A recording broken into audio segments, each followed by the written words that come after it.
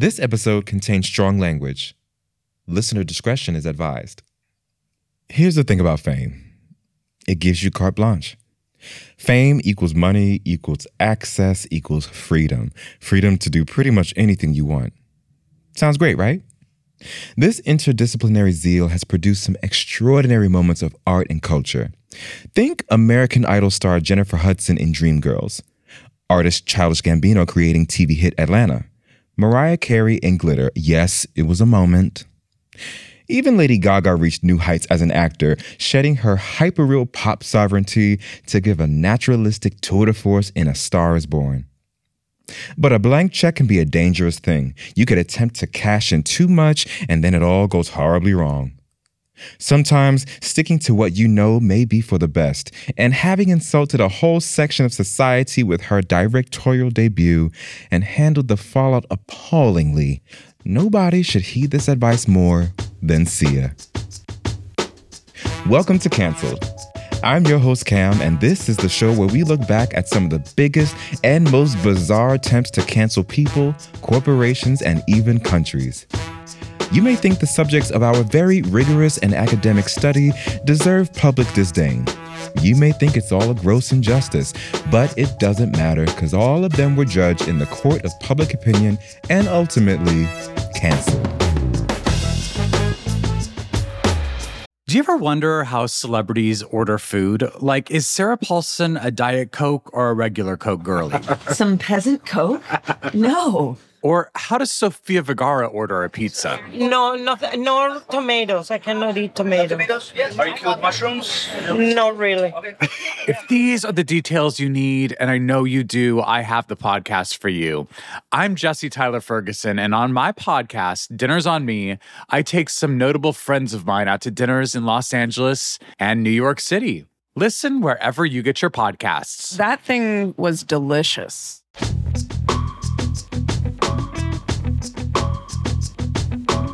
Sia Furler, or simply Sia, an unremitting superstar. Her music is elevated at this point to an almost legendary level. She has delivered anthem after anthem as a singer, a songwriter, and performer. She is that rare breed of musician where talent and aesthetic marry to create a unique iconicity. For Sia, her thumping euphoric pop tracks and ballads have become synonymous with her image, her decision to hide her face. An enigma, known and yet unknowable. So how did a star so revered manage to hit the road to cancellation? Well, it's an age-old story. She tries something new, it doesn't work, and instead of retreating and apologizing, she digs her heels in just as the ground begins to move beneath her. This is the story of music. But hold your horses. We need to know a bit more before we get there. It's 2010. Sia has enjoyed a creative and sustained career over 4 albums. Like most great artists, she's a slow burner. Her success has been muted, and as has her fame. As a singer, she's been acclaimed in her native Australia, though an international breakthrough as a performer in her own right still eludes her. But things are starting to change. Her 5th studio album, We Are Born, is well received, and whilst not quite an earthquake on the global music scene, it brings a degree of notability hitherto unfamiliar to her. It's spoken about a lot, but fame is damaging. Especially in the music industry, it has long been the case that proper protections have been abandoned in favor of extreme monetization of a human being. Person becomes brand and somehow becomes less human. It's why so many teen stars encounter personal difficulties. It's why the 27 Club is a thing. But what happens when you've had a taste of a normal life, have enjoyed a creative career whilst maintaining anonymity, and then at the age of 34 find that changing? Well, for Sia, it's shattering. Later, in an interview with the New York Times, she will recount how she yearned for a private life, how a friend telling her she had cancer was interrupted by a fan asking for a selfie. She spirals, using drugs and alcohol to get through tours, and even contemplating suicide. It's a tragic but obvious effect of losing ownership over your life. 2 things then happened that set the course for Sia's subsequent Goliath success. She begins to mask on stage, refusing to do promos for her shows and cloistering herself in a cultivated anonymity for protection, recreating her whole image in service of privacy, so much so that she becomes a fascination. And then she quits as a recording artist altogether. With the help of her new manager, she segues into a songwriting career, and this is where everything changes. In 2011, she writes a song for Alicia Keys called Titanium. In one of those music industry stories that has entered the mythology, it instead finds its way to David Guetta, who releases the demo track with Sia's vocals. 1 year after quitting as a recording artist, Sia skyrockets to global success, and is by accident. Titanium peaks in the top 10 in North America, Australia, and across Europe. It's a resounding summer anthem that year, but she takes no pleasure in it. Quote, "I never even knew it was going to happen, and I was really upset," she would later say. "Because I had just retired, I was trying to be a pop songwriter, not an artist." End quote. But the path is set. Within 3 years, Sia, fame-averse and fiercely protective of ownership over her creative output, will reach the highest echelons of the global music industry. She'll soar. But with highs come inevitable lows. At around about the same time, another, albeit less organic, spectacle was taking place. Dance Moms, a reality television show focused on young dancers in training and their dysfunctional, stereotypically pushy mothers, debuts in the States in 2011, with notorious teacher Abby Lee Miller at the helm. In the tradition of reality shows in the late 2000s and early 2010s, it finds an audience who rejoices in its hyper-realistic savagery and excess. Miller's young proteges seem positively adult when compared with the people surrounding them, who seem intent on pushing them to the brink in a quest for fame and fortune. It might be inspirational if they weren't in the under 10s category. It is a format that hasn't aged well, and looking back on it now, it seems preposterous that some episodes even made it to air. The whiff of exploitation is strong, and it is in this environment that a young dancer of prodigious skill breaks through. Maddie Ziegler, 8 years old at the outset of the show, becomes, as New York Magazine describes, the preternaturally polished standout, and is noticed by Sia herself, who plucks her out to star in the music video for her 2014 electropop banger, Chandelier. Sia and Maddie collaborate pretty consistently from this moment onwards. As Sia's career skyrockets, Maddie is never far behind. She becomes the face of Sia's music videos in lieu of the singer herself. Face still covered, identity concealed, the young dancer acts as something of a conduit for Sia's artistic vision, and the results are pretty astounding. The communion of Sia's music, at once poppy but lyrical, with Maddie's delivery of abstract and complex choreography, creates artistic works of genius and catapults Ziegler to stardom. The relationship between the two garners some attention. As their professional relationship grows, so does public interest.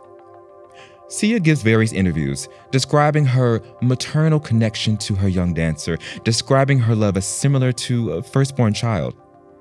Sia is named as Ziegler's godmother and thanks Maddie's mother for sharing her with the singer. She openly states that she has no desire to do any projects without the young dancer. Well, public opinion is split. Some fans regard this as a natural, loving relationship between two exceptional artists, while others question the extent to which Sia exerts control over Ziegler's career. The singer admits that she sees her job as Maddie's protector and is committed to creating projects for the young dancer to work on, ostensibly to keep her safe in an industry that Sia knows all too well can eat you alive. But questions arise around how much agency Maddie actually has in this arrangement, similar questions to when she was the unassuming star of Dance Moms at the outset of her career. It's an interesting dynamic. Sia, who rebounded from addiction to launch a worldwide career almost by accident, has in turn elevated a young girl to similar heights and feels it is her duty to keep her safe. But where did these lines blur? And who is the arbiter of a safety that nobody can guarantee? Questions of agency are impossible to avoid. Maddie, from reality TV fame as a preteen to collaborating with a global superstar before she's legal to drive, is set on a course she has no real control over. Sia knows what that feels like, and yet she allows it to happen. It's yet another contradiction from the woman who keeps her face and her cards hidden. The Chandelier video, Maddie's Sia debut, if you will, is a resounding success. It's followed by a live performance at the Grammys that goes viral, and the process of shooting is described by Sia as one of the happiest days of her life. Buoyed by the acclaim, Sia announces her directorial debut in 2015 with Ziegler as the star. By 2017, with Maddie just being 14 years old, the film, based on a short story Sia jotted down on a whim a decade prior, is shot, but it would be another 3 years for the editing process to be complete. Sia, the perfectionist, is forensic.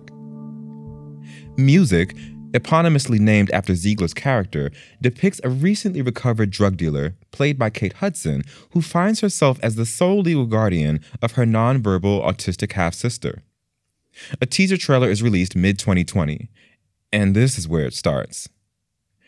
Irish director Brona Waugh responds on Twitter to ask why the main character isn't played by an autistic actor. Quote, "It's pretty offensive the way you've chosen to portray this character. People with disabilities are not broken and don't need fixing." End quote. From this moment, the backlash is immense. Twitter, as ever the engine of cancel culture, whirs into gear and the onslaught is immediate.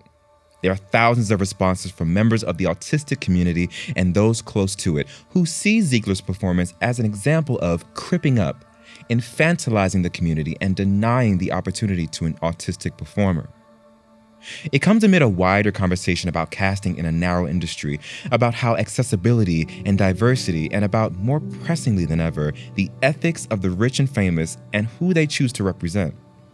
Sia at best seems insensitive, at worst, deliberately offensive. Accusations rip through the internet. She hasn't done enough research on the topic. Ziegler's excessively heightened performance is unrealistic. In particular, one scene depicting the use of restraints is seen to be inaccurate and archaic. All this based on a teaser trailer. The film is still months away from release. Sia's tone varies in her responses. With one, she seems thoughtful and empathetic, considered and nuanced. With the next, her tone is angry and dismissive. She claims that she tried casting various neurodivergent actors, including a nonverbal girl who found the experience stressful, and that Sia herself deemed this dynamic to be cruel. She points to the response of the Childmind Institute, which gives the film a 100% approval rating, and says that the character is based on a personal friend who was nonverbal. But it doesn't wash. Activists call her out, disregarding her so-called executive decision. Quote, "Did you do any research or consult the community at all? It's very condescending to say it would be cruel to consult a disabled actor," questions one. Sia responds abruptly, saying, "Duh, I spent 3 fucking years researching. I think that's why I'm so fucking bummed," before encouraging audiences to wait until the movie was released to pass judgment. Then it deteriorates and Sia, seemingly averse to criticism, shoots back. An autistic actor tweets her directly, suggesting that she would have been available to shoot at short notice. The terse exchange ends with Sia, world-renowned musician, tweeting, "Maybe you're just a bad actor." It is, to be fair and balanced, pathetic. So at this point, it's easy to see where this is headed. Most cancellations follow the same pattern. Celebrity does something, maybe badly judged, maybe downright outrageous. Twitter explodes. They're canceled definitively by the social media echo chamber, and then the jury combs over the career of said celebrity to find evidence of a history of problematic behavior that has led directly to this moment. The evidence is methodically stacked up against Sia. Critics recall with a fervid, if not satisfied, outrage how she unquestioningly defended Johnny Depp during his domestic abuse scandal. They signpost the internet to a tweet from 2014 when Sia asks her followers for ideas to punish a tiny dry cleaners in Queens who apparently ruined her favorite outfit. And of course, questions around her relationship with Maddie Ziegler erupt into screams, accusations of an unethical power dynamic, and even allegations of obsession. Caught in the crossfire is Maddie herself, now 17 as the movie prepares for release, who is questioned intensely on her perception of how the movie is being received and whether she agrees with the criticisms. Sia, Maddie's designated protector, has failed her and exposed her to the kind of media interrogation that undoubtedly no teenage girl should have to endure. Rumors abound of Maddie being uncomfortable on set, crying on the first day, and being scared that people, the artistic community, might think she was making fun of them. It's a haystack near a gas station. The famously masked singer had flown too close to the sun, and in stretching her artistic license to offer us more, she made crucial missteps. But she has defenders too. The National Council of Severe Autism described the outcry as an attack on Sia by a vocal, unhinged minority. And her many fans, ardent online in their support of her, note, perhaps fairly, that judgment had been passed months prior to the film being shown. Music is eventually released, and if Sia was hoping for a post-release rebound, she was disappointed. The reception was disastrous. Critics hated it, calling it cringeworthy and baffling. For Sia, who holds identity and safety so close to her work, it has to be asked, what was she thinking? Of course, casting a non-autistic girl in an artistic role in the 2020s is problematic, and surely she knew that. So much of Sia's artistry lies in her contradictions. She is intent on protecting her integrity, so she hides her face, but is happy to elevate a young girl whom she apparently loves like family to superstardom, a level of fame she struggled to handle herself. She seeks to use her platform she claims never to have wanted, but is unable or unwilling to handle criticism. She is at once conciliatory and incendiary, empathetic and dismissive. Who knows if this cancellation will last? Some are permanent, some are fleeting. Sia may release an electro-pop summer track post-COVID, and people will forget about her misguided foray into music in favor of her actual music. But wider questions need to be answered. Sia is the face of this film, but behind her, a network of executives, producers, agents, and publicists allowed this to happen. Who protects whom? Who answers to and for whom? And who let her take the bulk of criticism out there on her own? And what about Maddie? Sia has appointed herself a protector, but the idea that she alone can protect a young girl from the excesses of the social media age is fiction. I can't help but recall the story in the New York Times that Sia never really wanted this level of stardom, but now she has it. Stardom isn't autonomous or individual. It's attached to a system that regularly makes mistakes, but is never held accountable. It is easier to cancel a notable than cancel the people that stand behind them and allow them to make mistakes. But perhaps the resounding lesson of this whole experience is that it's the people who write the blank checks that should be held to a standard, as opposed to those who cash them. But no one's ever really canceled, are they?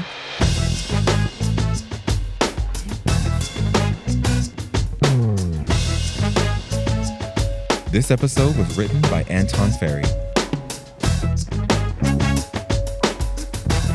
This is a Broccoli production.